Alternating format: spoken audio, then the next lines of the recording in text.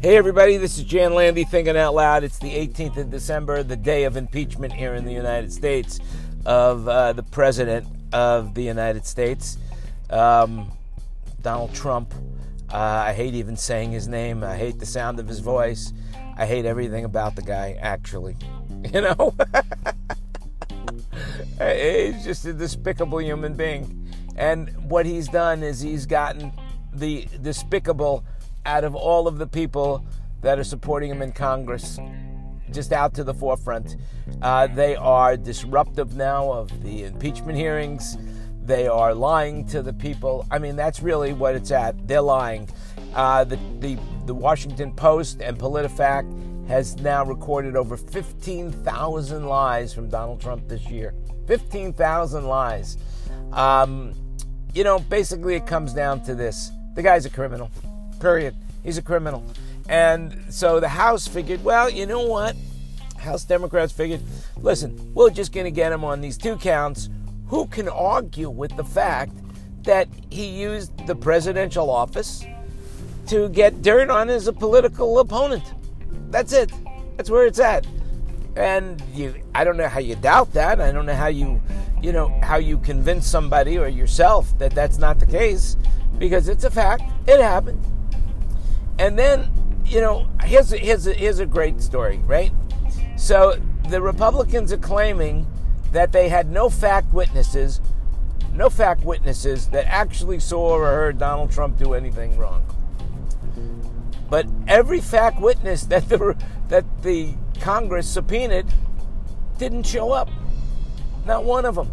So of course they had no fact witnesses, because Trump says you can't go talk. They subpoenaed 70 documents that would definitely give them support in their case. Not one document was released to Congress. Now listen, if you're innocent, you want to do everything you can to get your name off. You'll do whatever you can. And then there's the people that are guilty that will do nothing but hinder the trial and then throw disinformation around so that I'm just beside myself with this. All I can say is this. If you're still rooting for Trump, you don't know what you're doing. That's all there is to it. If you're rooting for Trump, if you think Trump is a good president, then you are out of your mind. You're out of your mind. You're nuts. I mean, really. Let's just look at one thing, right? So, one of Trump's definite defenses are, and they even have T-shirts printed, read the transcript. Read the transcript. Well, there is no transcript. He's never released the transcript. But he's saying, read it. Well, you can't read it because he's withholding it. Right? And so now, The Daily Show went to one of his rallies and went up to these guys that were wearing the Read the Transcript T-shirts and asked every one of them, did you read the transcript? And they said, no, we're taking Trump's word for it. I rest my case. That's all there is to it. People are not thinking for themselves.